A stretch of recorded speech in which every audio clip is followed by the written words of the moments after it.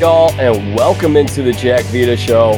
I am your host, Jack Vita, as always, and we've reached the end of our MLB preview series, part 6 of 6 here tonight. We're taping this the night before opening day, April 6th, 2022.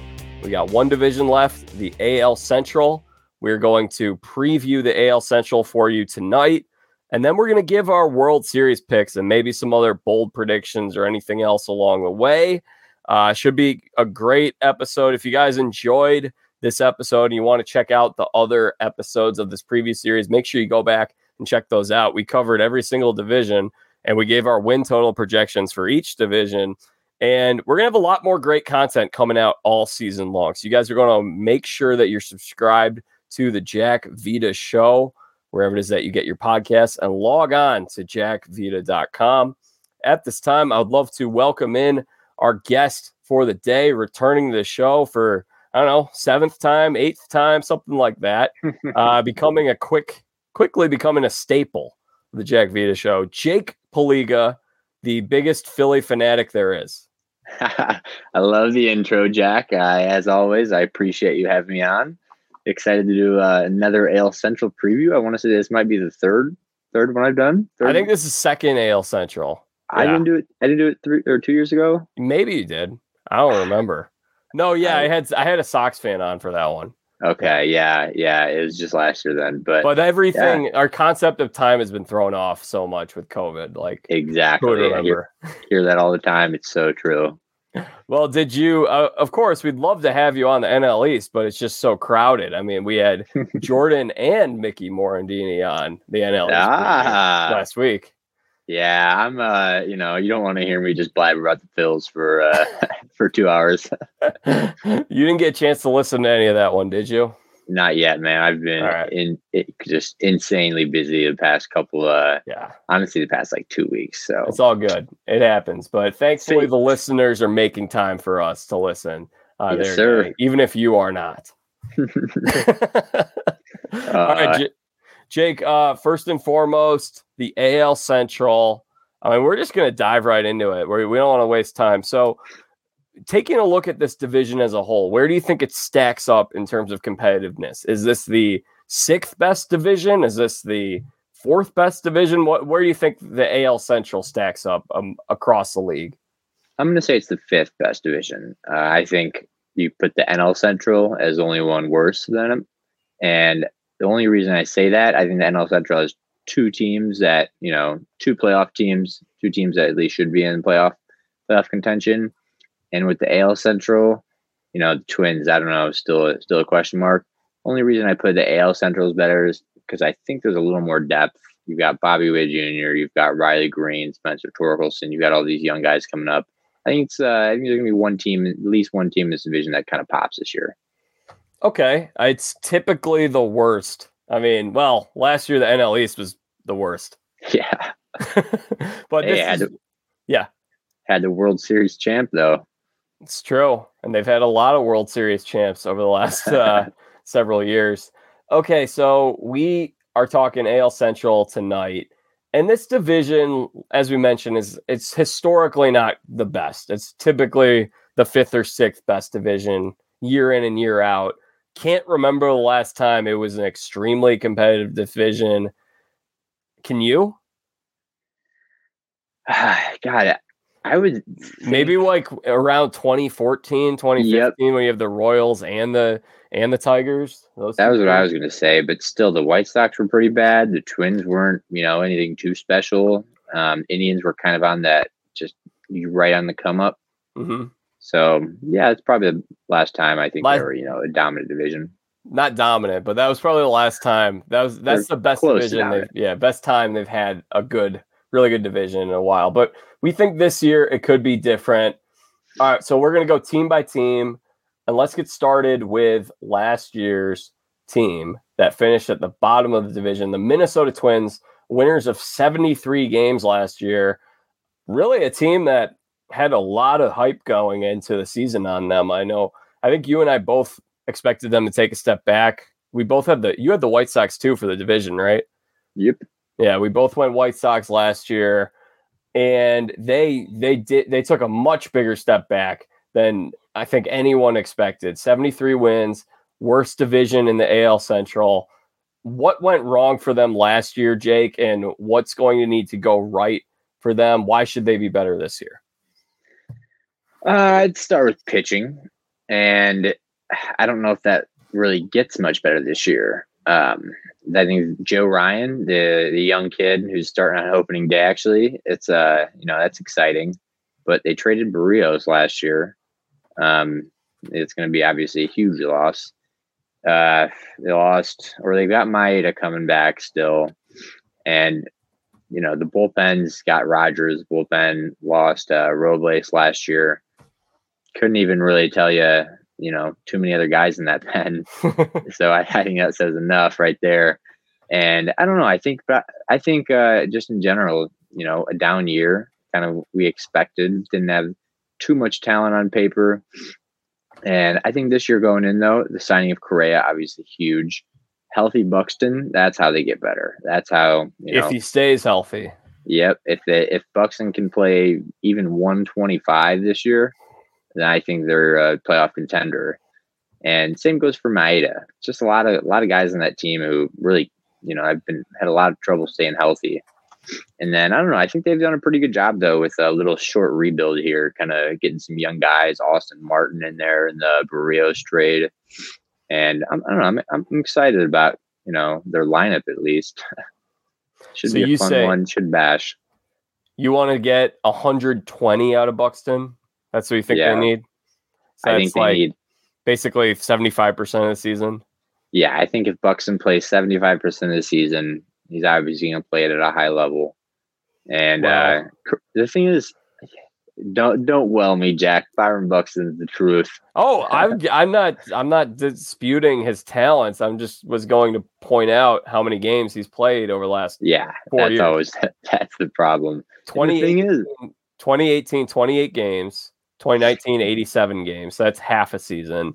2020, 39 out of 60.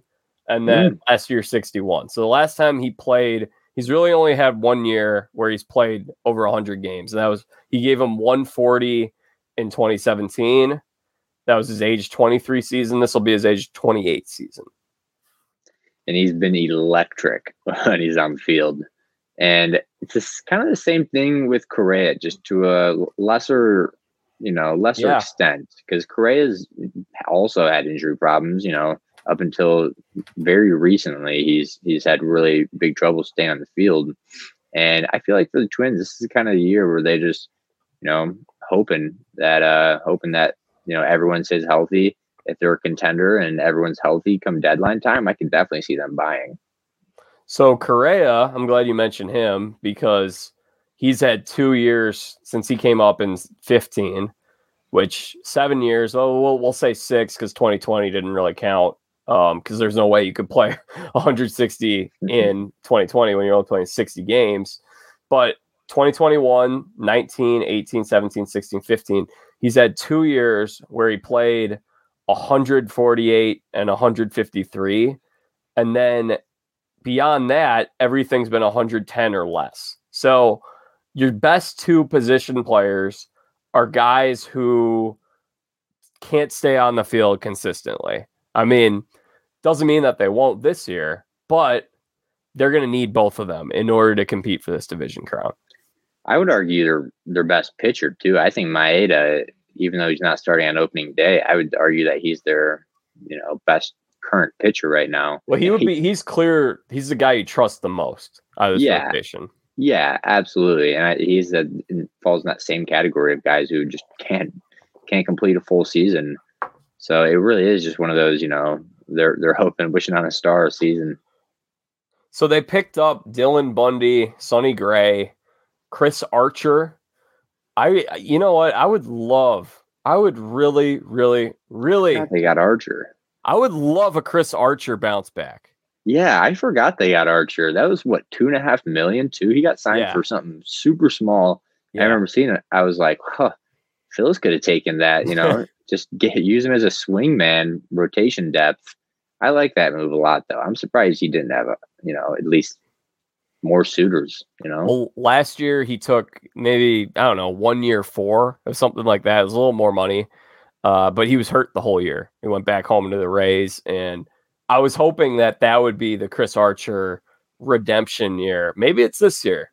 I would love to see a Chris Archer bounce back. Now, we don't know what to expect from him. He's going to have to stay healthy, but it'll be interesting to see what they get out of him. I will say this: Sonny Gray was fantastic in Oakland, and then he went to the Yankees and he dipped significantly. But then when he went to the Reds, he came back up, was once again a top 10-ish National League pitcher, definitely a top 10 guy, I would say.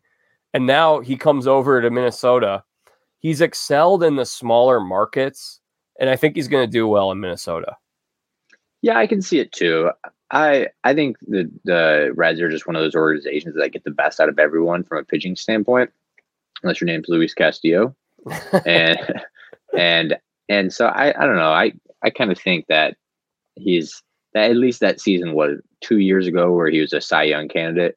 I think that one's a little fluky, but I could easily see him coming back. I think like last year's stats were pretty online with what I'd expect out of him this year.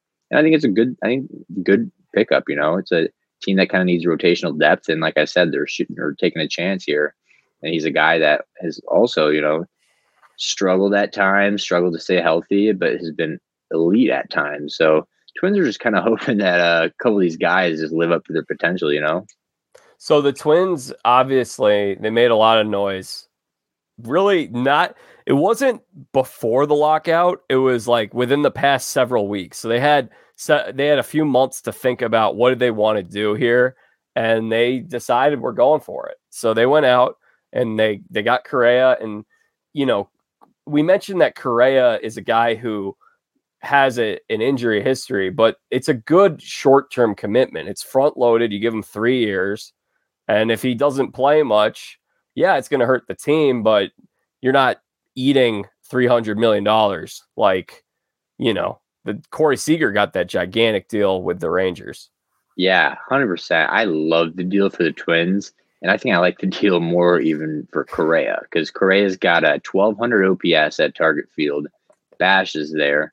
And he's going to go there and, you know, not have really any pressure. And he's had a lot of pressure throughout his career, just especially being in the, you know, spotlight of the whole cheating scandal and everything. But I don't know. I think Correa is going to go there and he's going to absolutely mash. And I can definitely see it being a great move for the Twins. He could even be, I don't know if he has a no trade in there.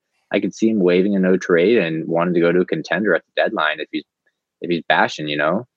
And for all we know, it could end up being an opt out after year one and Correa gets a 10-year deal like he wants. But even at that, it's still, you know, low risk for the Twins. The other big makeover moves, obviously we mentioned Sonny Gray, but it started with flipping Mitch Garver for Isaiah Kiner-Falefa, which I actually really like that trade 1-for-1 in terms of for the Twins. And then you get Gary in there. Well, that was before that trade. When I saw that, I was like, ooh, they got IKR. I really like IKR, and I think he's a good pickup for the Yankees. So then they use that, and they are able to unload the Donaldson salary, go to the Yankees, and then they pick up Gary Sanchez. He's going to catch. And they also pick up Gio Urshela. I was blanking on, I almost called him Miguel Andujar because those guys I mix them up, but Urshela comes over. He's a good player. So, and then the other funny thing is the Yankees basically ate the Josh Donaldson contract to allow the Twins to make that Correa signing. So very creative way to build your infield, but I really like what they did. Yeah, I agree. And I think IKF's a really good piece, obviously. You know, it could be a great long-term piece even. But Gary Sanchez is a piece that, who knows? I called him IKR. Oh, my gosh. I was thinking of the I Know Right acronym on my bad. Oh, yeah. IKF. I probably called IKR on the AL East preview too. But yeah, Gary Sanchez, I think is a great pickup there too, because we're 3 years removed from him being a elite catching prospect, and not even a catching prospect Or in the minors. maybe I think it's 2018. He was 2017. He came up and he was a stud, and he was one of the more valuable players. 17, I think, was that year that he really broke out, and he was still pretty good. Going in 18 too. And who knows? You get a guy who the whole entire the brutal fan base in New York just hates, pounds on, and can't give this guy a break. And he goes to Minnesota, kind of relatively small market. I think who knows. So then, in addition to all of that, they've got Alex Kirilloff, who looks like he could be. I mean, I wouldn't be surprised if he's the next Buxton. And let's say Buxton ends up, regardless of what happens with Buxton over the next few years, I think Kirilloff is a rising star in this league, and he could end up let's say if this team disappoints, if the Correa thing doesn't work out, if Buxton ends up being hurt for a good amount over the rest of his contract, Kirilloff is the next guy, I think, in terms of fan favorite, key piece. I think he's legit, and he's going to be out there in the outfield. Sorry, I'll give you a chance to weigh in on Kirilloff here before we move on. Yeah, absolutely. I'm a big Kirilloff fan. He's kind of been a highly rated prospect here for a couple of years now, and I'm not sure is he going to play outfield or is he going to play first? That's a good question. First in that doesn't lineup, matter. Is Miguel Sano, like, what's going to happen with him? God, I don't even know.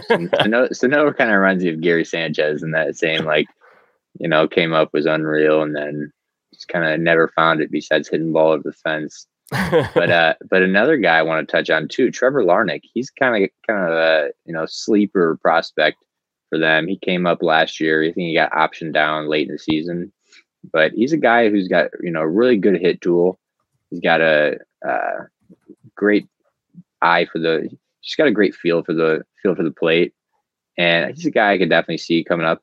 And Twins just have a lot of guys like Larnach, like Kirilloff, who could pop off, and if they get those guys to pop off, combined with Gary Sanchez and a couple of these other guys to have to bounce back, could be a really sleeper team. Yeah, and in addition to that, they have 3 top 100 prospects. In addition to all those guys that you mentioned, and I mentioned, Royce Lewis, Austin Martin, and Jose Miranda. Those are 3 top 100 position players who are all expected. Oh, and pitcher Joe Ryan, who will probably... He's starting on opening day. He is. Yeah, so they got some young guys that'll be very interesting. Now, we'll see what happens with Ryan, but even if Ryan ends up being a breakout or a high impact rookie, their pitching staff is still going to need a lot of help. Maybe if they're, like you said, if they're in that position to buy, and we have this extra wild card team now in the American League, there's a greater incentive to go for it. Maybe they're flipping a couple of these guys to add to their pitching depth. The team's going to score a good amount of runs, but I will say that they're going to need Buxton and Correa to stay healthy, and Maeda, as you mentioned. They need all 3 to be healthy in order to compete for this division. I'm not banking on that.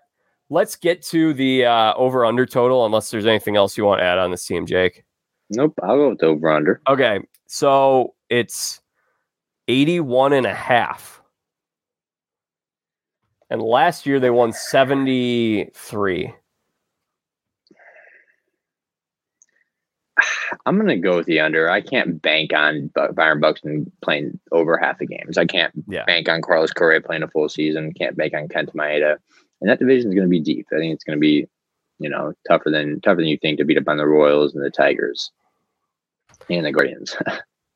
I would say in terms of wins, this is, my gosh. That's the other thing is, let's say that those guys are hurt. Are they selling at the deadline? Yes, I think so. Yeah. So really the first 2 months is the big key to the season, because if they are able to start hot, they stay healthy. Correa gives them a lot. Correa only builds off of last year, which was his best year. Then don't be surprised if you're seeing this team in first place early in the season or competing for the division. But it's too much of me having to say, well, if this goes right, if this guy stays healthy, if Sonny Gray remains to be as good as he was in Cincinnati, if Chris Archer has a bounce back, there's just too much that I feel like I have to talk myself into with this team. And I would bank on them going under. So I will say, you know what? I'm going to go hefty under. I'm going to say 75 wins. I'll say 78. I think they're going to be right on the cusp. I don't think, I think they have enough offensive firepower, but it's going to be close. So far, I've done 6 of these previews. This is the toughest team, I think, in order to project their win total, because it's the ceiling is division champ, win 90 games, maybe more. The floor, I don't think it's a terribly low floor, but I do think that there's a version of this team that we mentioned, if they underperform, that they're going to be dealing guys, and that's going to bring down that win total even further. Even 75 is, that's a win improvement from where they were last year. Last year, they were the worst team in this division. So I'll go 75. I like it. No, you don't. You disagree. No, we're only 3 games different from each other. It makes sense. Okay, let's go with the Kansas City Royals. And what's not to be excited about if you're a Royals fan than the number 1 prospect in all of baseball, Bobby Witt Jr. We're going to see this guy very soon. And on draft day back in 2019, for those who don't know who Bobby Witt Jr. is, someone on MLB Network, can't remember who it was, probably Jim Callis or, I don't know, Harold Reynolds. No, it wasn't Harold. I can't remember who it was, but they said this is the Patrick Mahomes of the Royals. That's the kind of impact. And then Patrick Mahomes, he tweeted immediately after, because he was watching the draft, and he was pretty pumped up about this draft pick. And he is not disappointed. He's been fantastic in the farm system, 21 years old. When are we going to see him, Jake? Opening day, Jack, and I think we're going to see him pop off this year. I think he's an absolute stud. He's a guy who I tanked for in one of my fantasy leagues so I could keep him last year. And he's got all the tools. He seems like he has the it factor. And I don't know, there's just not a bad thing you could say about the kid right now. And obviously, he's going to be playing a really tough position, coming up to the big leagues, learn how to play shortstop. And he's going to be, hitting in a lineup that's not going to have a ton of protection. But I think he's still going to be a dog. And I think he's what, like a 2 plus 250 or something right now to win the AL Rookie of the Year. Pretty heavy favorite. So I think Vegas is definitely giving him the respect too. I think it's going to be really interesting in that AL, if that Rookie of the Year race. We can touch on it right now. This has the potential to be like when you talk about Magic Johnson and Larry Bird coming in the league at the same time, where you have a highly contested Rookie of the Year. And I think this one, now we can't compare them to being the baseball versions of Magic Johnson and Larry Bird, because that's too much to put on the shoulders of a 21-year-old. But Bobby Witt Jr., Adley Rutschman, who was also in that same draft. I think he was the number 1 pick, and Bobby Witt was number 2. And Julio Rodriguez on Seattle, Spencer Torkelson on the Tigers. Those are your top 4 prospects in all of baseball. Riley Green, number 5.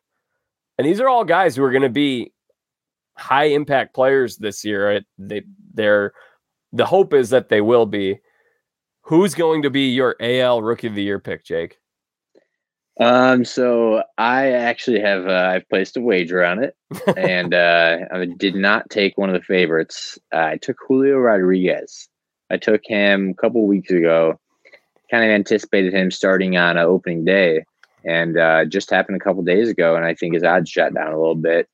But I don't know. I think he's just going to be an absolute 5-tool stud out in Seattle, and I think Seattle's got so much good young talent that they're going to be a team that kind of catches America's eye a little bit, I want to say. Yeah. And I don't know, it's going to be a really incredible race. Like you said, I wouldn't be surprised if it's magic bird race type thing.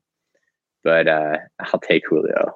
Yeah, I'm taking Julio too. I mean, I wasn't expecting to be agreeing with you this early in the show, but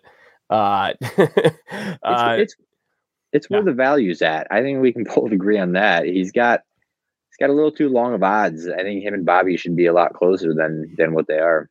Well, I also like what you said about they're going to catch America's eye. I mean, last year the Safeco, I almost called it the Kingdom. It's not the Kingdom. T-Mobile Park. Oh, it's T-Mobile now. That's right. Yep. Oh my gosh, they changed the name of these parks so frequently. I know. Well, when you get used to saying Safeco, well, anyway, that place was rocking, and they have an amazing fan base. Fans all turned out for them. Those games were electric, and with Adley Rutschman could bat 320 and hit 30 homers. He's going to be playing on Baltimore Orioles.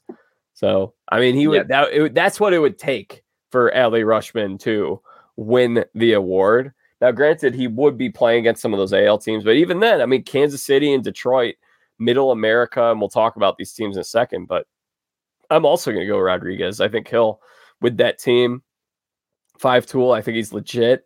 And the Mariners have their second AL Rookie of the Year in 3 years.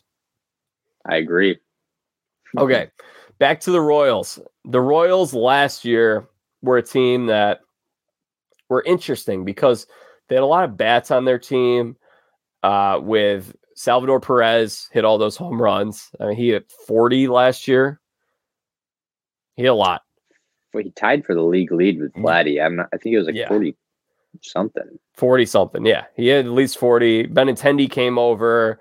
They had Hunter Dozier and Whit Merrifield, of course. And then they still had Jorge Soler. So we saw this as a team. This team can slug, okay? Pitching staff, not there. I'd say the same thing with this pitching staff. They did bring back Zach Greinke. I don't know if there's any of these young guys that you really like. Is there anyone here that you're interested in, Jake? Singer interests me a little bit. I think he's, flashed potential. Obviously, he's had some really bright starts, everything like that. But I don't think his ceiling's just too high. Other than Bobby Witt Jr., I mean, I don't know. The Royals, they've got some nice pieces. Like MJ Melendez might come up in the catch for him this year. He's a top 10, 20 prospect, something like that. But I don't know. Royals just aren't a team that really excites me, and that's a big reason why I'm picking against Bobby in the race. Like you said, the Mariners are going to catch everyone's eye, and I don't know. We'll see, but I don't know. I'm not too big on the Royals. I think Bobby's going to have to have a monster year. I do love Whit Merrifield and I love Mondesi, but Mondesi's got the same thing as Buxton. He can never stay on the field, and I'm hearing they might not even play him every day this year, even if he is healthy. Yeah. That's a good point. I love Merrifield, and maybe they finally trade him at this point. I mean, that's been talked about for years. It's like, oh, the Cubs can trade for Whit Merrifield. And then the funny thing was I heard so many Cubs fans say that, and it's like, yeah, but the Royals don't want to trade Whit Merrifield. Now maybe they will. I mean, it's tough. I mean, it's like with a team like Kansas City, I remember this quote in the Tom Verducci book he wrote about the Cubs, and there's a quote about how like Kansas City, it takes them like 7 or 8 years to rebuild, and you can't do that if you're running a team like the Cubs. You got to be back in 3 years. Kansas City, there's a longer leash, and they had such a great team, but that was 7 years ago that they won the World Series, and they're gonna need to show some improvement. I don't know. I think they're probably going to be selling off some pieces at some point. I think this is the worst team out of these 5. And I remember last year, I was kind of excited. I was kind of interested in them. They also brought on Amir Garrett. Now, one thing I am interested in, Amir Garrett and Javi Baez are once again in the same division. And last we left things, they were contentious between these guys. Chris Rose asked Amir Garrett about this on the Chris Rose rotation within the past week. And Amir Garrett said, remember what Javi did last time. It's my turn now. Turn to celebration. So I love it. I'm excited for that, man. Yeah. That's going to be awesome to have him back in the same division. I would love to see those two as a pair on The Amazing Race together. That'd be hilarious. It'd be good content. All right, so the Royals, I do think you mentioned Singer. He's interesting. Greinke back home with the Royals. That's interesting. Aside from that, nothing really else to say about this team, unfortunately, other than Bobby Witt Jr. is going to be a stud. He is a stud. Last year, they won 74 games. Their total is 74.5. Are we locking the under on this, Jake? I'm probably going to have to. I think it's a tough one, though, because, they've got Bobby Witt Jr. They got the reigning home run leader, brought back Greinke, Merrifield. Maybe Mondesi can stay healthy, but I definitely take the under. I'm going to go. Yeah, sorry. I'm going to go 71. I'll go slightly below. I'll say 69. I like it. 69. So we're close on a lot of these so far. That's good. Shows that we know something. Feels good to have my opinions validated. All right. And I think the other thing is that just with Kansas City is the teams around them got better. Cleveland didn't, but they're still managed by Terry Francona and they have great pitching. And I just don't think that – I think people got better around them, and I don't think they got significantly better. So, yeah they're last place team for me. Yep, I agree with that. Okay, Detroit Tigers. You love this team, Jake. I know you do. They're an exciting young squad. It sucks to see Riley Green go down. I think he's going to be out for the first 4 to 6 weeks or something like that.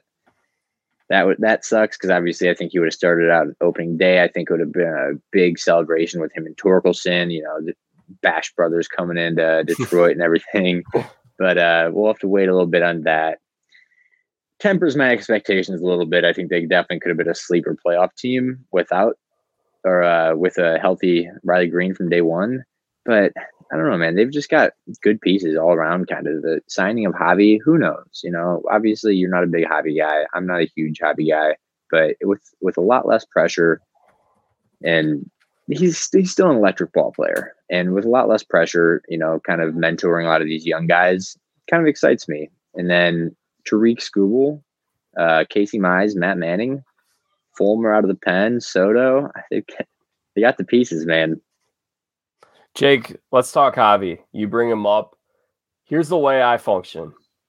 I like to buy low, sell high, like I'm a stock trader. Sometimes I zig when other people zag. And my take on Javi has always been he's a really good player. 3 years ago, there was a common belief that he was an elite player in this league. And I never thought that was the case. Now I feel like it's come around and so many people are lower on Javi that I actually feel like I'm a little higher on him than other people might be, because while I don't think he's an elite defensive player because he doesn't gobble up balls as consistently as some other guys. Obviously, he's a highlight reel. He's fantastic and so exciting to watch. But here's the thing that I really am interested in. Javi's had an issue with striking out and not drawing any walks. That's the big thing. You know that he's going to swing at everything. If you know that he's going to swing at everything, don't give him anything to hit. And that's what we saw for the last 2-3 years in Chicago. Well, Javi goes over the Mets last year, and he has a 371 OBP in 47 games with the Mets and a 299 batting average for that matter. He drew a lot of walks. He walked 15 times over 91 games with the Cubs, and then in 47 games, he walked 13 times. So he all of a sudden was exercising this plate discipline that he hadn't shown in years. And you know what that tells me, Jake? Let's hear it. Change of scenery. I think change of scenery is a good thing for Javi Baez. I agree. I think pressure wise, you could argue he's the type of guy who thrives on that, but I don't know. I think it's always a good good thing for a guy to go.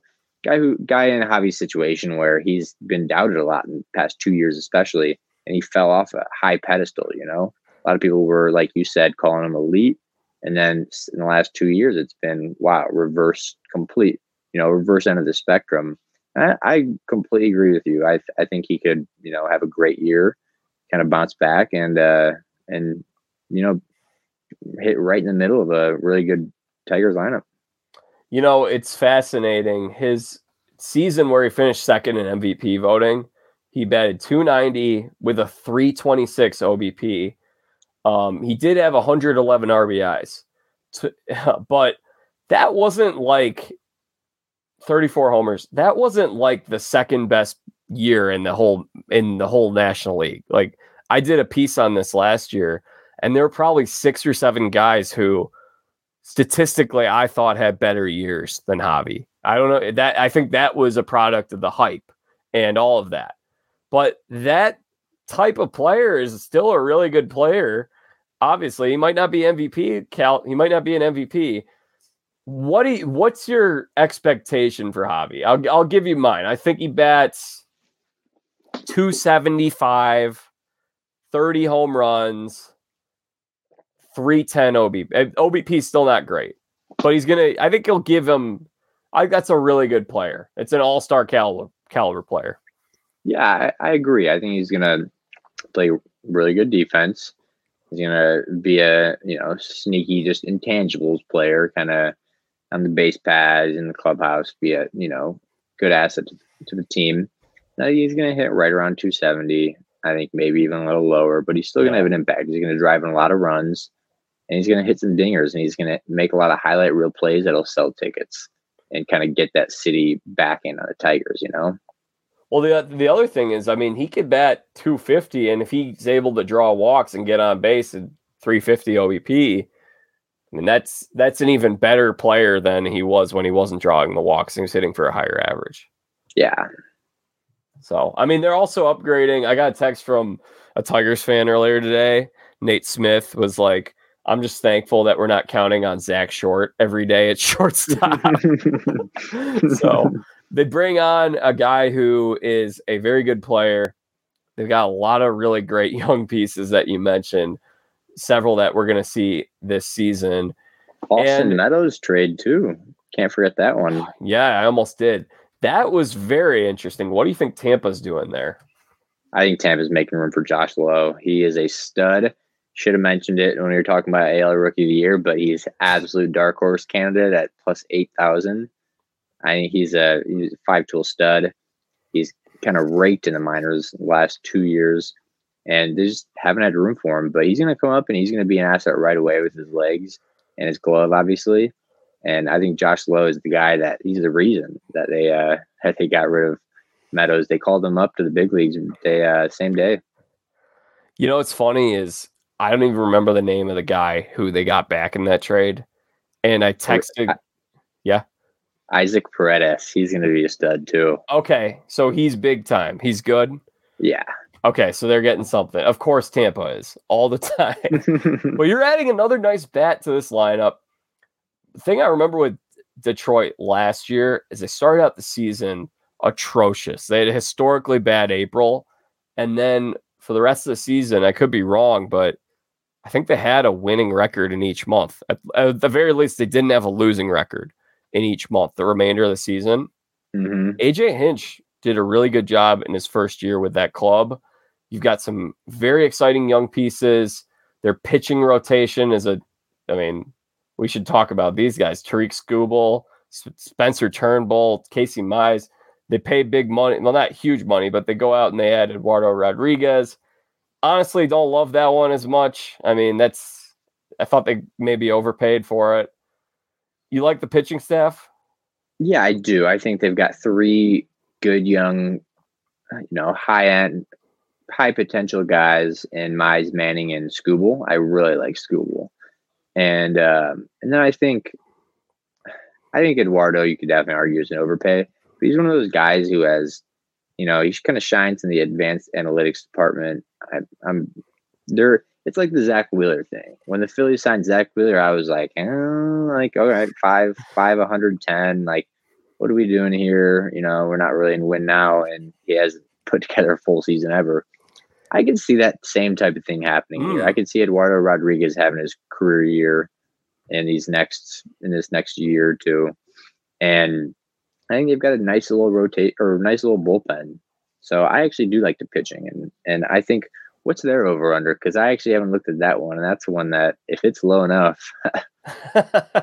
Well, I want to mention they added Andrew Chafin to their bullpen, and Greg. Forgot about that one, but that's a really nice one. I wanted the Phillies to get him pretty bad. Yeah, he's a beast. And Gregory Soto was their closer a year ago. I got him in fantasy. Their total this year is 77.5. Really? I'm going over, man. That's easy. Oh, yeah. I would have guessed 80.5, I think. I would have guessed that too. Yeah. I'm going to go right after it, Jack. I'm going to say 86 wins. 86. I like it. I'm going 80. Sneak into the playoffs. We've been so close together on these picks. I'm going 84. I don't think that this team is competing for the division title. I think they're a year away from that. But I think that a year from now, we're going to be talking about, hey, Detroit Tigers. They were like the Mariners last year. A lot of people might not have been expecting it. They showed up a year early. That's entirely possible. I do think that they could be a team that sneaks into the playoffs. I'm not sure if I'm going to go there quite yet. I'm not going to commit to it until I see it. But I think at 84, which would be 7 over that total, I think that's a pretty safe pick. I agree. I think it has actually like I said, I haven't really dug too deep into team total over-unders, but that's got to be my favorite one right now outside of Philly. Well, the best one is 97.5 Dodgers. I think so too, but that's a great one, isn't it? That's amazing. Yeah. I mean, I'm hoping they hit the under there. As a Phillies fan, now that we're in contention, Jack, it's all against the Dodgers. Okay, so we like the Tigers. They'll be fun to watch. And then, again, I think next year we're talking about them as a team that could creep up and win the division. And I really would not be surprised, though, if they show up a year early. I mean, with what they have in terms of talent, we talk about these young guys with Torkelson, Riley Green, the pitching staff with Casey Mize, Turnbull, Skubal, maybe Rodriguez gives them that. Yeah. Turnbull too. I honestly forgot about him. He's a solid pitcher though. Very solid. Are we talking ourselves into going even higher on them? I think we might be. Do you want to stick at 86 or do you want to go above that? I'll stay 86. All right. I'll stick at 84 for that as well. Gave the number. Okay. Let's keep moving along. The second place team a year ago, they finished 80 and 82. That's your second place team in the AL Central. The Cleveland Indians last year, and now they're the Guardians. And actually, there are a lot of fans in Cleveland who say they're not going to refer to them as the Guardians. They're still going to be the Indians. They're still going to bring out their Indian stuff.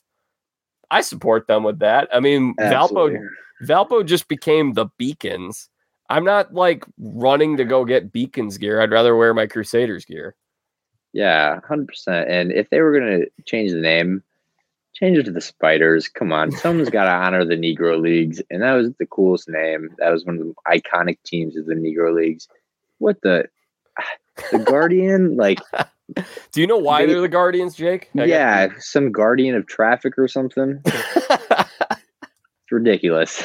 Okay, so for those who don't know, if you've seen Major League, there's an opening shot. They're showing the shots of Cleveland, and they show those two gargoyles by the bridge that they have there. Those are the city's guardians. That's what the Guardians are. And that's like a staple of Cleveland.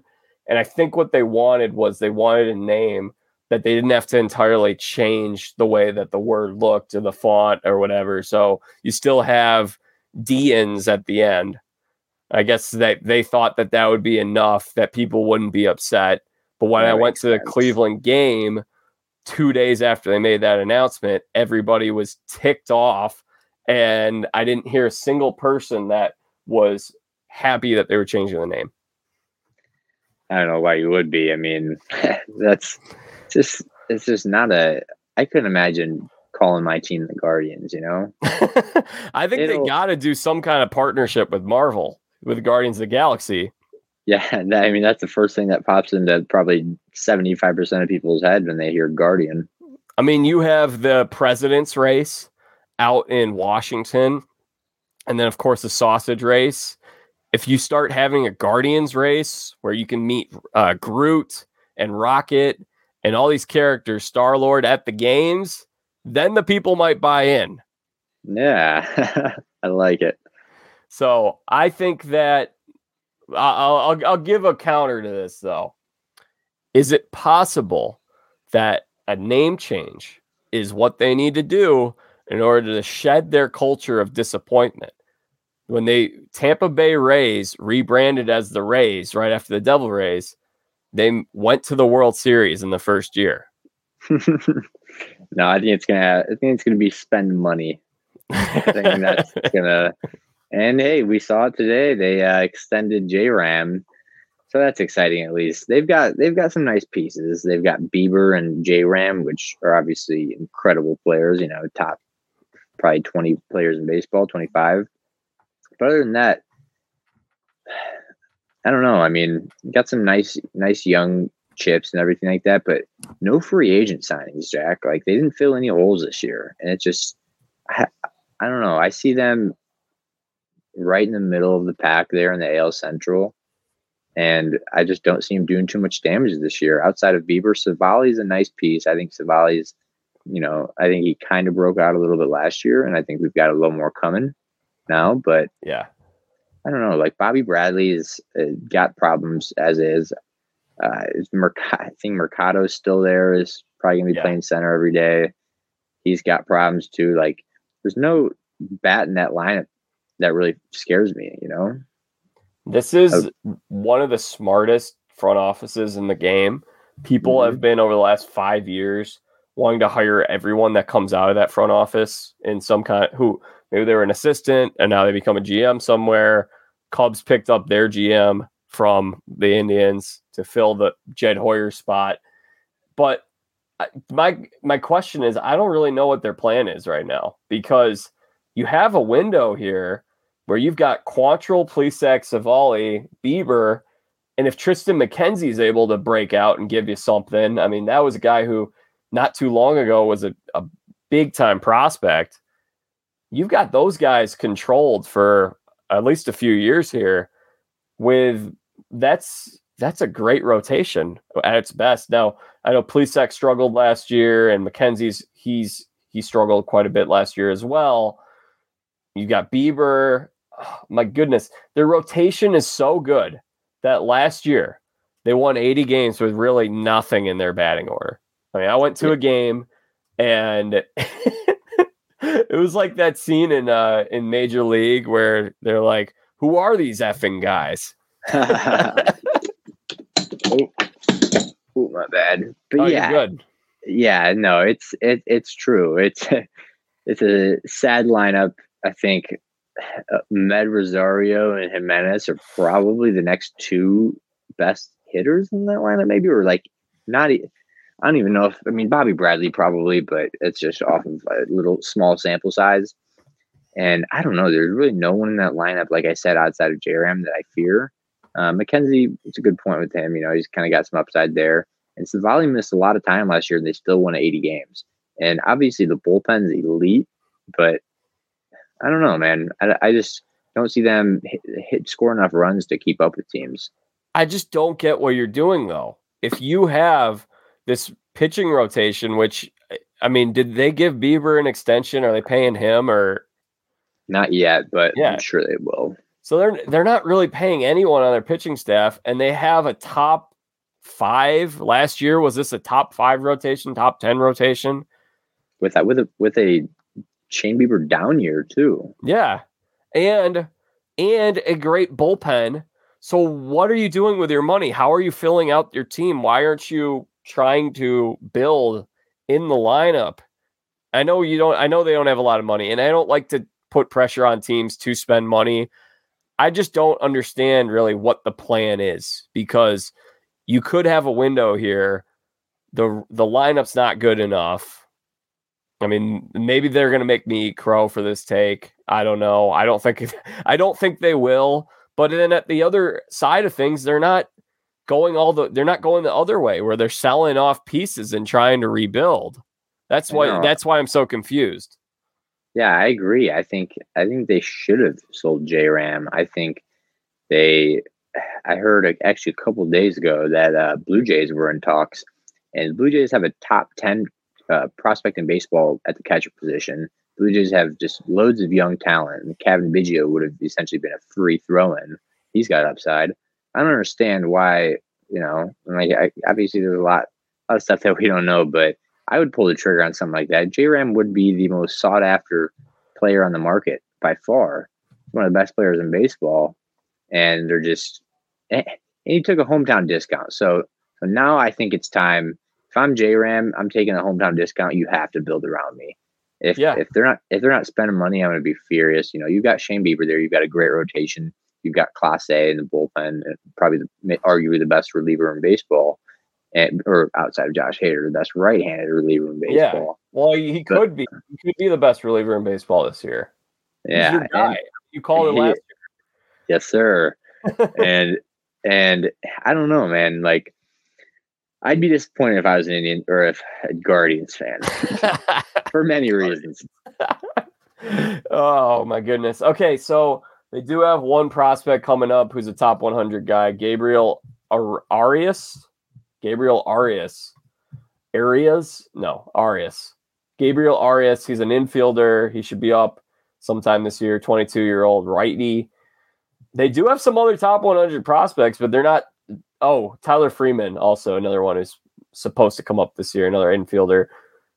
So maybe they're thinking that next year they're going to spend a little bit, and some of these guys can get up to the show, because they do have so they have 5 top 100 prospects, and 2 of them are supposed to be up this year. So maybe they're thinking that next year, with some of this, young talent coming up through the pipeline, that then they go for it. Then they bring in some guys, but it just feels, yeah. I was going to say, that's a good point. I think they don't want to spend big 2 years in a row. I could see them going out next year, making some small level deals, and maybe making some, 1 year prove-it deals, kind of like the Braves have been doing.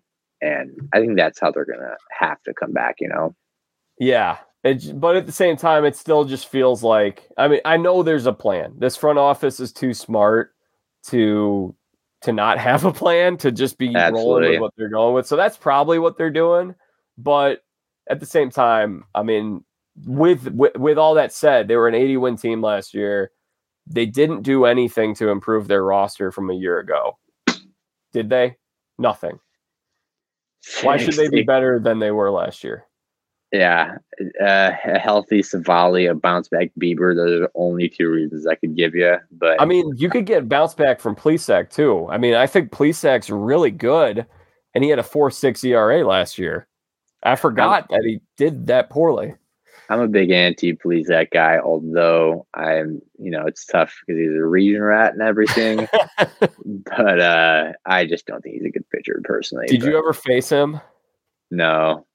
Jordan did. I actually dated his I dated his cousin, Madeline Plesac, and shout out Madeline. and I was supposed to go to prom with her, man. This is a bad story. I shouldn't be saying this, but I was supposed to go to prom with her senior year, and I ended up bailing. It would have been like my 3rd prom. And just didn't have the money even, it's a lot of money to do that too. And I just kind of had to, we were talking a little bit, so I had to break things off, and I just did it at a really bad timing too soon before prom. And Zach Plesac, he sent me some mean messages, but he here, listen to this. Best part of the story: the guy that she ended up going to prom with, she's getting married to. She met this guy, and they went to prom within like a week's notice, and they're getting married now. So thank me. Thank you, Jake Paliga. And is that Dan's daughter? No. So Dan's a little bit of a family friend. Natalie. I said, yeah. Natalie's a daughter that's a year older than me. I think they're cousins or something. Plesac family runs big in the region. They've got a lot of them. It does. Oh my goodness. I can't believe you just told that story on here. That's great. Not Madeline Plesac either. I said Madeline Plesac. Madeline Brownlee. Sorry. Sorry if I sorry for listening to this, Madeline. I guarantee that she is. Oh my gosh. Okay. So in the Guardians last season, my goodness, I'm gonna get that wrong so many times this year. Me too. The Guardians, 80 winners of 80 games. So I mean, their pitching staff could go even up from a year ago, and they might. I don't know. I feel like it showed last year, and part of it was that the division was down, and we like Minnesota and Detroit to be better. So maybe that could be a downtick from a year ago. Their total is 76.5. What do you think? 80 last year, 76.5 this year. I think it's going to be right around there. But if I had to choose, I'd probably take the under just for reasons like you said. I think the division is going to be a lot tougher, and I don't think they got any better. I don't think they got better, but I think the rotation and the pitching staff, unless they do something wild and they were to trade a couple of these guys, I think that's still going to keep them close to 500 because we saw it a year ago. Actually, I made this argument last week when I previewed the NL East. I kind of feel like the Marlins are going to be like that this year, where I think their pitching staff is going to keep them close to 500. I don't know what you think about that, but Marlins have a great young pitching staff. I don't know if Sixto is going to pitch this year though, so we'll see. But they still have so much young talent there. I'd agree with that. I think it's the same type of thing with the Indians too. No hitting, but they're deep. You know, both ends pitching, bullpen and rotation. So this is like the opposite of the Twins, where the Twins are the high floor or the high ceiling team, where it's very volatile. It could be something where they could win 90 games, they could win 70 games. I feel like Cleveland is a pretty safe bet to be somewhere between 70 and 80. I'm going to go on a little higher. I'll go slightly above. I think that 76.5 is a really great number. And I will go 78 wins for the Cleveland Guardians. Okay. I'm going to go 75. I think it's going to be right under. I think they're going to be a team that ends up selling off a piece or two, maybe if they even have it at the deadline. Try and bring in some young guys, controllable contracts, everything like that. So I just don't think they have the offensive firepower by any means, and they're one Jose Ramirez injury away from being the worst lineup in the league. The other thing that's weird to me is there are a number of guys who were big league players just a couple years ago who are in AAA right now, or they're not even on a team. If I'm a team like Cleveland, I'm stockpiling those guys just as a 1-year contract. I got to field a team this year. Yasiel Puig, put him on this team. Let's see what could Puig give you. If he has a good first half, you trade him. What do you think? Puig, another one, Addison Russell. I'd bring in as many platoon guys as I could. I would try and do a little bit what the Rays are doing. It's realistically, as much as we're saying, they're a pretty safe bet to finish 70-80, but they have the pitching in general to be a really good team if they can get outlier years in their lineup. So if they can have a couple of these, guys having career years, run a nice platoon, maybe even make a few additions throughout the season, I think, who knows? But I'm still taking the under. Okay. The other name I was going to throw out there was Albert Almora. Almora's in AAA with the Reds, or he hasn't been sent down yet, but or probably has been at this point. And then the Cubs picked up Steven Brault, and he's going to start the year in AAA. I just think Steven Brault's a lot better than a AAA, like a lot of guys at the major league level. So if I was the Indians, I would be picking up as many of those fringe minor league contract MLB roster guys who have already had success in this league and just trot them out there, see what you got. I agree with you. I think that's a good point, honestly. I think that more teams should do that. Okay, the final team in this division who won the AL Central. They won one playoff game last year. I think it was one. They lost in 4. Yeah, they won 1 at home. They won that one game at home. John Cusack went viral. So, well, what a time to be alive for the White Sox. 93 wins a year ago. And really, for the last 2 months of the year, they really didn't play any meaningful games after that Yankees series they played in the middle of summer. I think that hurt them. The thing that I think is going to play in their favor is the fact that, like we said, Detroit and Minnesota got better this year. So you're going to have a little more. Now, look, with these win totals, every team I put Detroit at 84, but the other 3 teams still below 500. But we have Minnesota improving. And again, same thing with Minnesota. They could end up being great this year. Like that, Minnesota has a high ceiling. But with these teams improving, that's going to push the White Sox in some regards. They're going to have more meaningful games down the stretch. I actually think if Detroit is able to push for the division crown, that's going to prep the White Sox better from the postseason than what they kind of they didn't really get prepped very well the last 2 months of the year.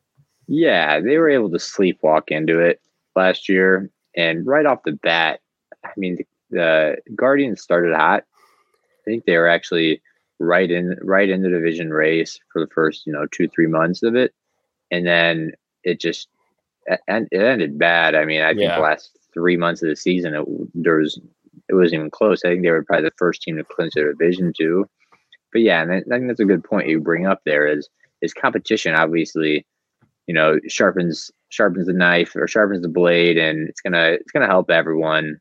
And I think it'll definitely. And they also have that thing where in 2007 the Phillies got swept, and they went to the playoffs for the first time, got swept, ended up winning the World Series in 2008. And they always talk about how if they didn't go to the playoffs in 2007 and get swept, they wouldn't have knew how to handle it, had that flame burning throughout the offseason. So I think the Sox are going to be right there. Sox are, in my opinion, probably the best value to come out of the AL. I would personally say because the way I look at it, Velasquez. The way I look at it though is they're really the only true lock outside of the Astros to make the playoffs. I think you can pretty much pencil in the Sox, and I think they have, once Lance Lynn gets healthy, I think Kopech's due for a breakout year here. I think they have the pitching, they have the bullpen, and they have the lineup, obviously. And they still have a couple guys who could break out in that lineup. So I think they're going to be right there at the end of it. I'm not entirely sold on the pitching staff come postseason time.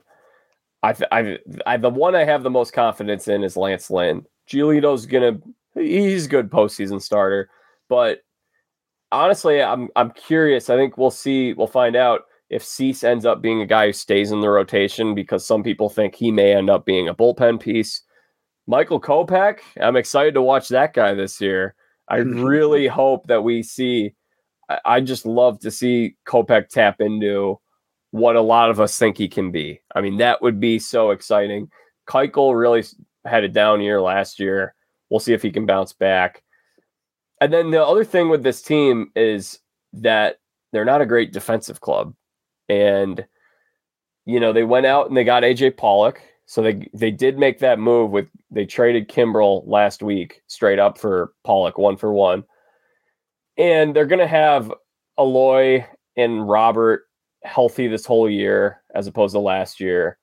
So they should be better in theory, but it's still not an amazingly great defensive team. I think that's a thing that hurts teams come postseason time, is when you have the guy who makes the one error and then all of a sudden it opens the floodgates. Another team scores 4 runs in that inning.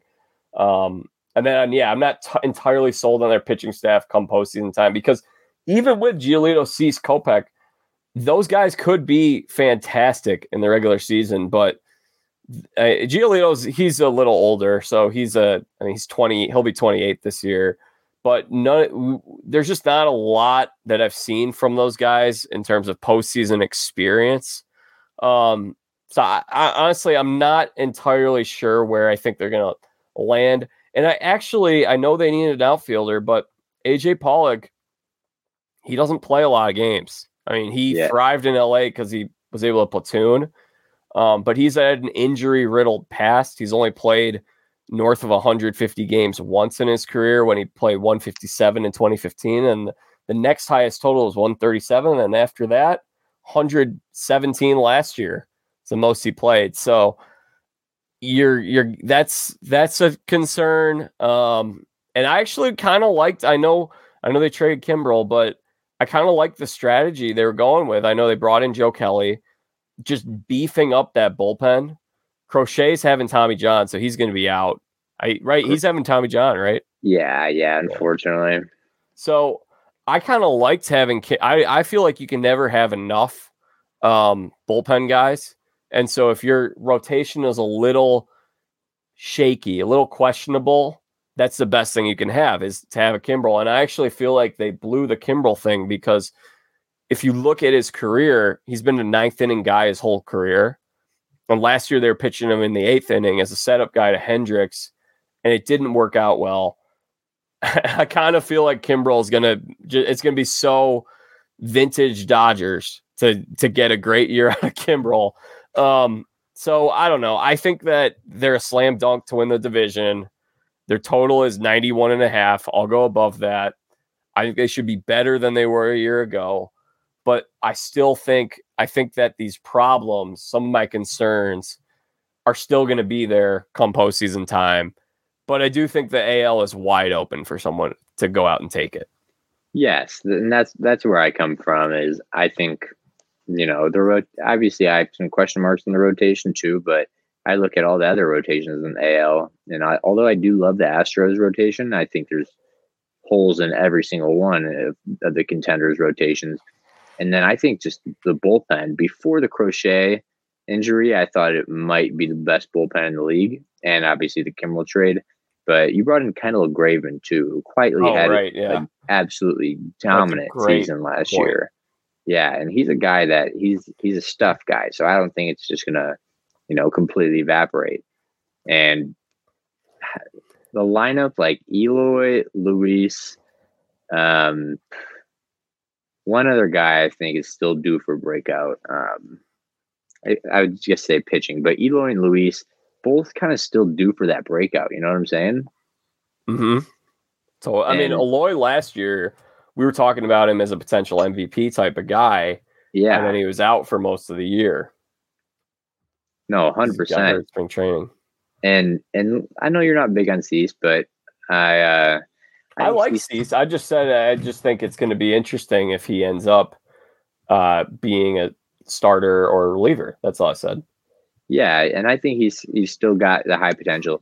Yoan Moncada is another guy too, who he had a lot of luck last year, his BABIP and everything, but still a guy who is I think he was the number 1 prospect in baseball for a little while there.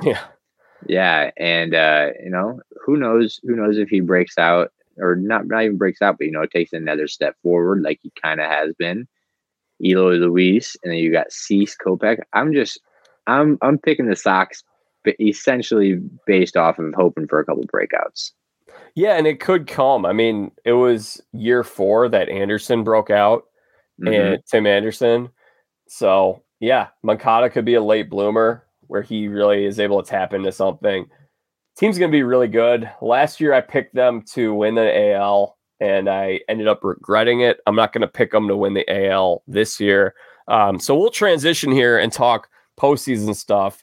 But first, we got to give the total 91.5. I feel like I could go. This feels like a pretty easy over, I think. I think this is like a 90. They won 93 last year. Now, granted, some teams got better. two teams got better in this division, we think, but we don't think Kansas City got better. We don't think Cleveland got better. So why wouldn't they win 93 again?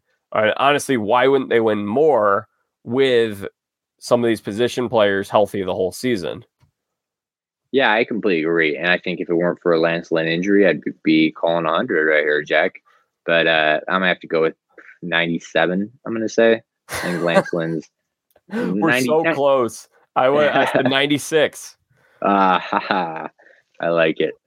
Yeah. Great minds think alike. Yeah. And this is also a situation where, okay, so we're looking at this division. Some teams got better. It's not a great division.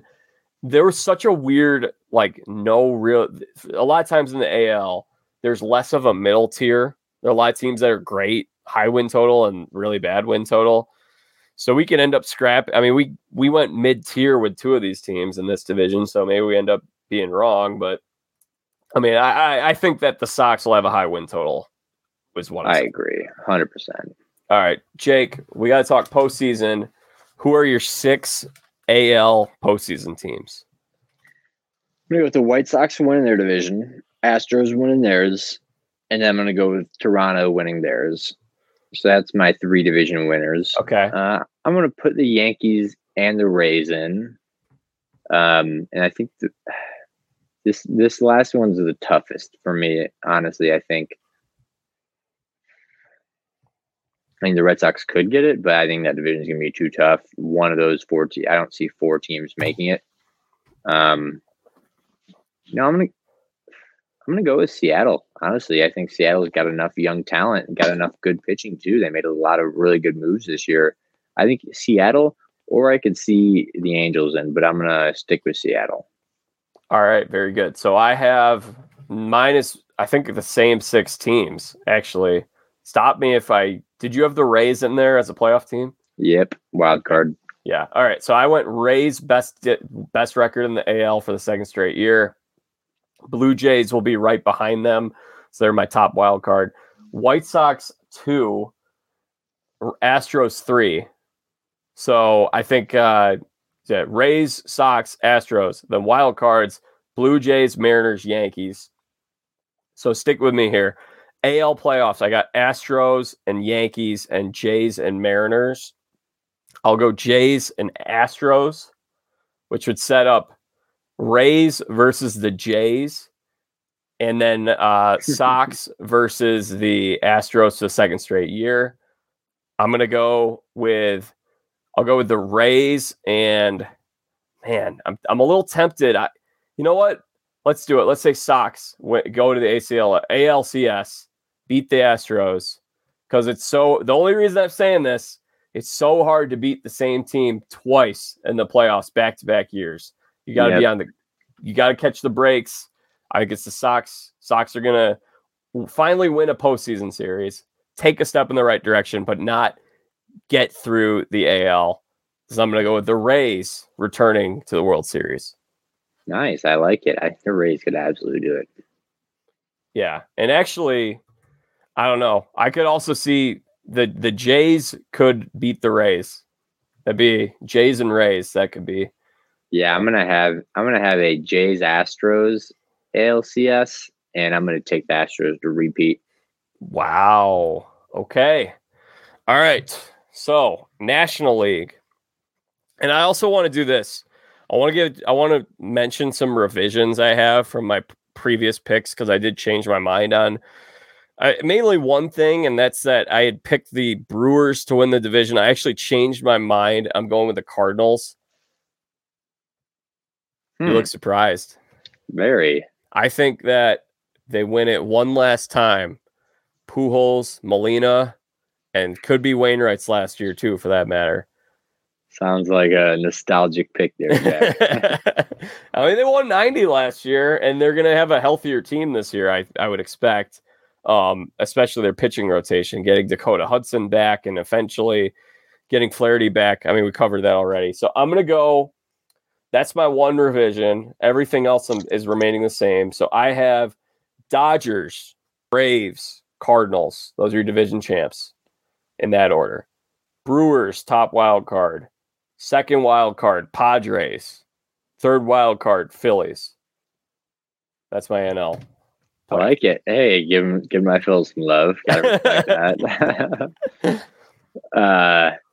So to touch on I'll start with the NL Central. To touch on that, I think the Cardinals, it could go one of two ways. You could look at it and say, oh, without September last year, they were a very, very middling, declining team.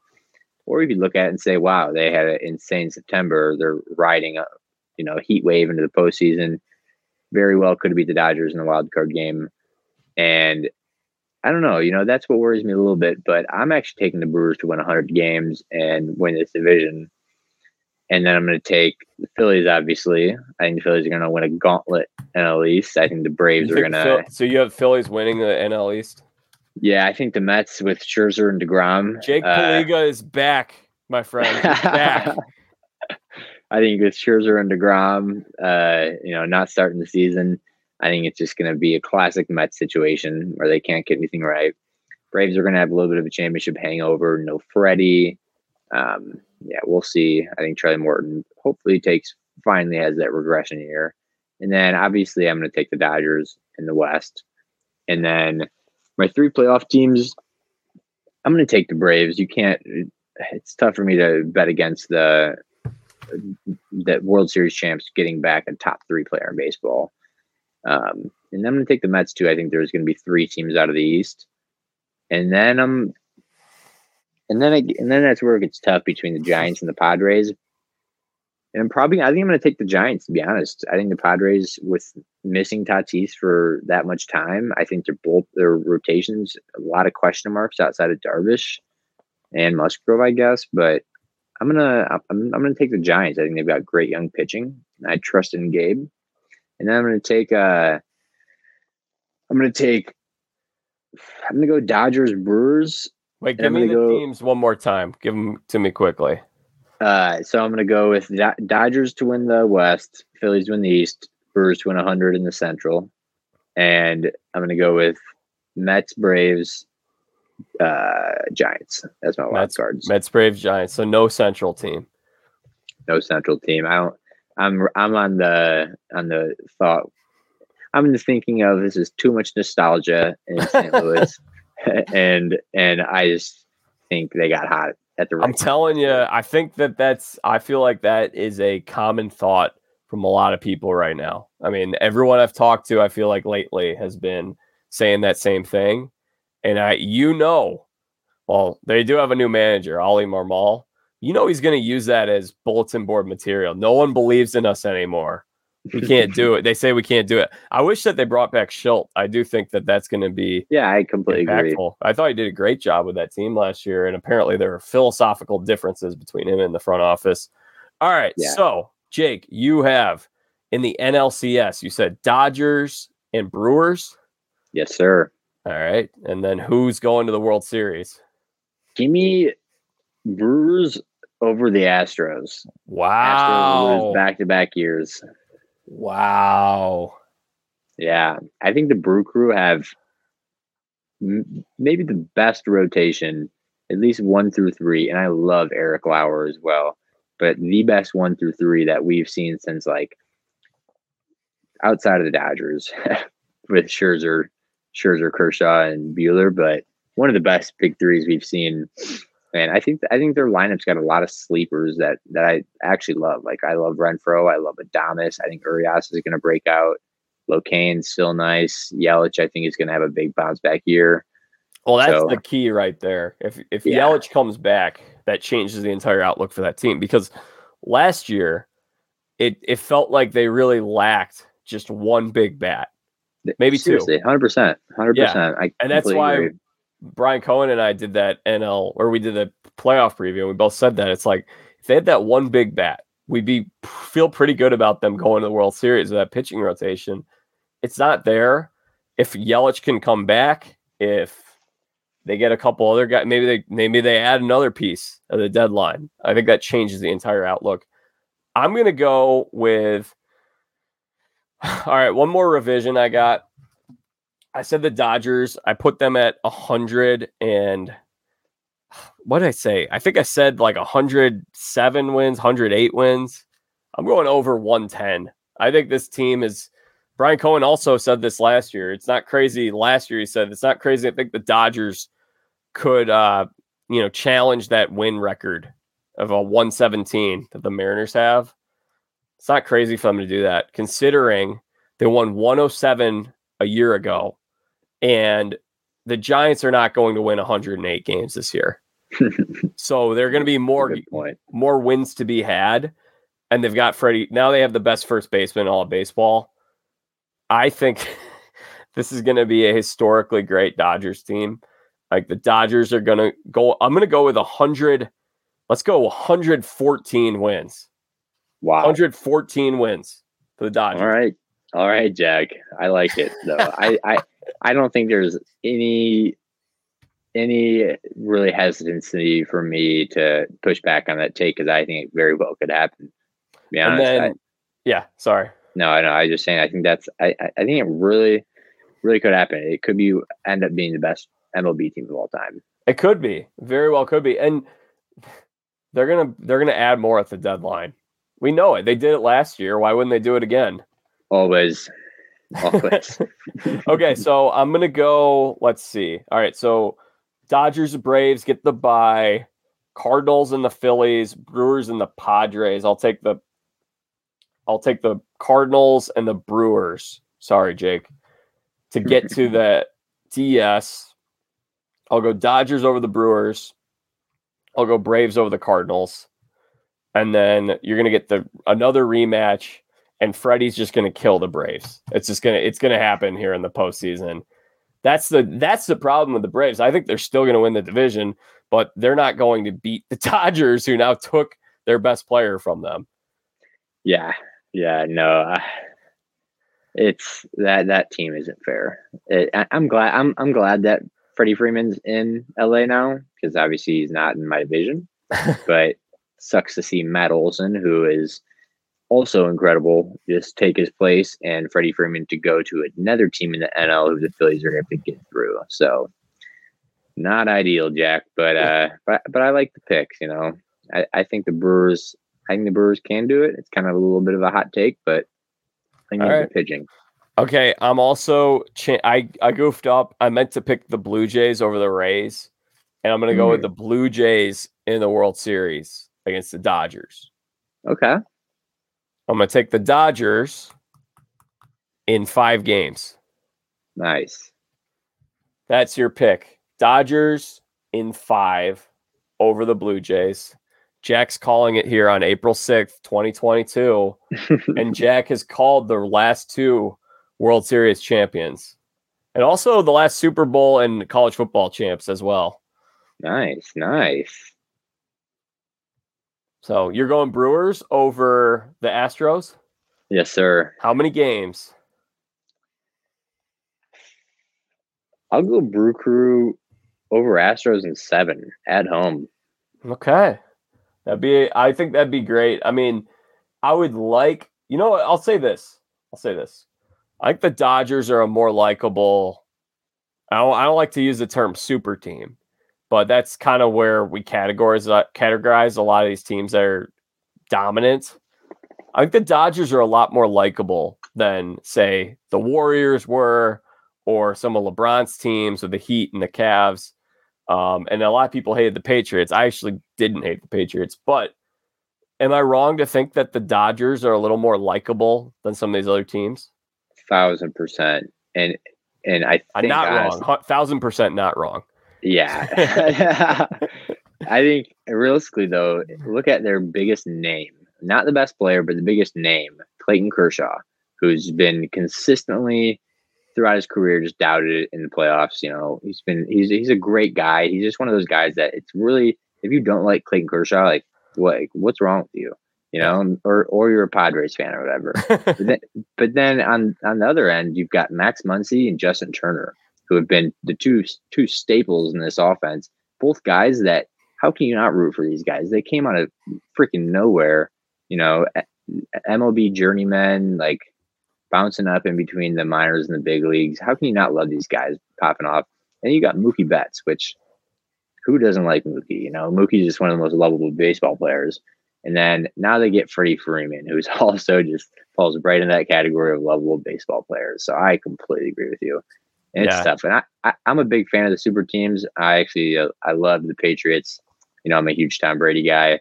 So I never fall in that category of, you know, hating greatness, but it sucks. Well, I think the key is like with the Patriots and with the Dodgers is there's still been sportsmanship and classiness. Like Tom Brady's a gentleman. Whereas I feel like that Warriors LeBron run in the NBA was really trashy. But it was really not. It wasn't. It was like, okay, we'll just go team up with our buddies and beat up on everybody and show them up. And then when someone beats us, we're going to throw a fit. And Draymond's a really easy guy to hate. Yeah, 100%. Okay. All right. So I'm going Dodgers over the Blue Jays. Jake is going Brewers over the Astros. Any bold predictions for this year? I got one. It's not really measured by anything, but I think that Chris Bryant's going to have a great year for Colorado Rockies. I can absolutely see that. I think going to Coors is obviously a perfect situation too, but I think it's also going to be a very relaxing environment. You know, he's going to enjoy living there. So life outside of baseball is going to be nice. And he's going to just love hitting there. And he's going to, you know, get to play a couple of different positions. Fans are going to love him there. I completely agree with that. Hot takes for me. So Chris Bryant's going to hit 40 home runs and finish top 10 in MVP voting, starting in the All-Star game at third base, or no, outfield. I think it'll be outfield. But I think Chris Bryant, honestly, it's interesting because the Rockies fans that I've talked to don't seem to be like super excited about it. And it's more that they're just emotionally sad that they lost Arenado and Story, of course. But the main thing with the Arenado one, and it's like Chris Bryant's going to end up being $80 or $90 million cheaper than Arenado was. And he's going to endear himself to that fan base pretty quickly. I think he'll win them over pretty quick. So I think that was actually a really nice move. I like that for the Rockies. I like it for Chris Bryant. Oh, I completely agree. So for mine, it's going to be a little fiery. Outside of Bryce winning back-to-back MVPs, of course. I'm going to take Framber Valdez to win the AL Cy Young. Whoa! Yes, so he's plus 8,000 to put it out there for anyone who wants to throw a buck on it. But I love the guy for one. And he's got an absolute jelly rubber arm, whatever you want to call it. He got hurt in spring last year, something with his pinky, and he's supposed to miss like 3 months. Comes back 2 months earlier, and Dusty Baker's just raving about how he's an insane healer. He's got a jelly arm. He's got great stuff. He led the league. He was second or third in the league in innings in that 2020 shortened season, and he just pitches deep into ball games. I think he's starting on opening day for the Astros, and he's got as good a chance as anyone, and his odds are way too long right now. I think he could absolutely do it in a wide open AL Cy Young race. That's really interesting. I'm not going to go that scorching hot. I respect the take. I like it. I'm not going to go in that direction, but I will certainly give you credit if you're right, Jake. Please do. I'm trying to think in terms of awards if there was any. If I don't have the odds in front of me in terms of awards, but we touched on AL Rookie of the Year. You want to call any other awards? I mean, I didn't really prep for this part, so I don't. Maybe you'll trigger something in me if you bring something up, but otherwise, we can end this podcast. Real quick, I'm not a huge awards guy because obviously it's almost impossible to pick throughout a 162 game season. Yeah, but I don't know. I mean, no other like big, fiery takes. I don't think Jacob deGrom is going to win it this year. Obviously, easy to say after the injury, but I was saying that beforehand too. I can see Brandon Woodruff winning it. Actually, the only one, Jack, realistically, I know I just said it, but I actually do think Bryce might win a back-to-back MVPs. He's got 8 dingers in spring, and he's seeing the ball at just an unreal rate. And he's one of those guys who he doesn't get hot for a month at a time. He doesn't get hot for 2 months at a time. He gets hot for like 8 months at a time, maybe 12 months at a time. Yeah. So I can see him coming out hot and at least leading the MVP race up to the All-Star break. Yeah, I think him and Soto are probably going to be going at it again, both those two. And if you want a good story, how about Freddie Freeman winning the MVP despite the Braves this year? I could 100% see that happening. I could too. All right, Jake, anything else? This was fantastic. No, Jack, I really appreciate you having me on. I obviously cannot wait for opening day tomorrow. I'll be there at Wrigley, a couple of blocks down from my apartment right now. Yeah, the only Phillies fan in Wrigleyville. That's right. And I'll be cheering on best pitcher in baseball, Corbin Burns. And go Brewers, go Phillies. This is going to be an exciting season. All right. Thank you very much, Jake. Would you like to throw out your social media handles or anything you want to plug or promote while you're here? Oh, all good, Jack. I'll keep that to myself. Not a big social media guy, but give Jack a follow. All right. Yes. All right. Well, thank you very much, Jake. I'm sure we'll check in with you some point this season. Appreciate it, of course. All right. That concludes my conversation today with Jake Poliga. You guys can follow me at Jack Vita Show on Twitter, Instagram, Facebook, and make sure you guys all subscribe to the Jack Vita Show. We're going to have some great guests along the way. We've had some really fun guests recently, by the way. We've had some, athletes and reality TV contestants. We're going to have more of those. And I'm excited about this season. There'll be plenty of baseball content along the way. So hit subscribe to the Jack Vita Show, wherever it is that you're listening to this podcast. You can also subscribe to our YouTube channel as well. All right. Well, we finished our preview series, and I hope you guys enjoyed it all. Like I said, we got more baseball season and baseball content and other sports content as well coming up this season. So until then, I'm Jack Vita, bringing the dancing lobsters.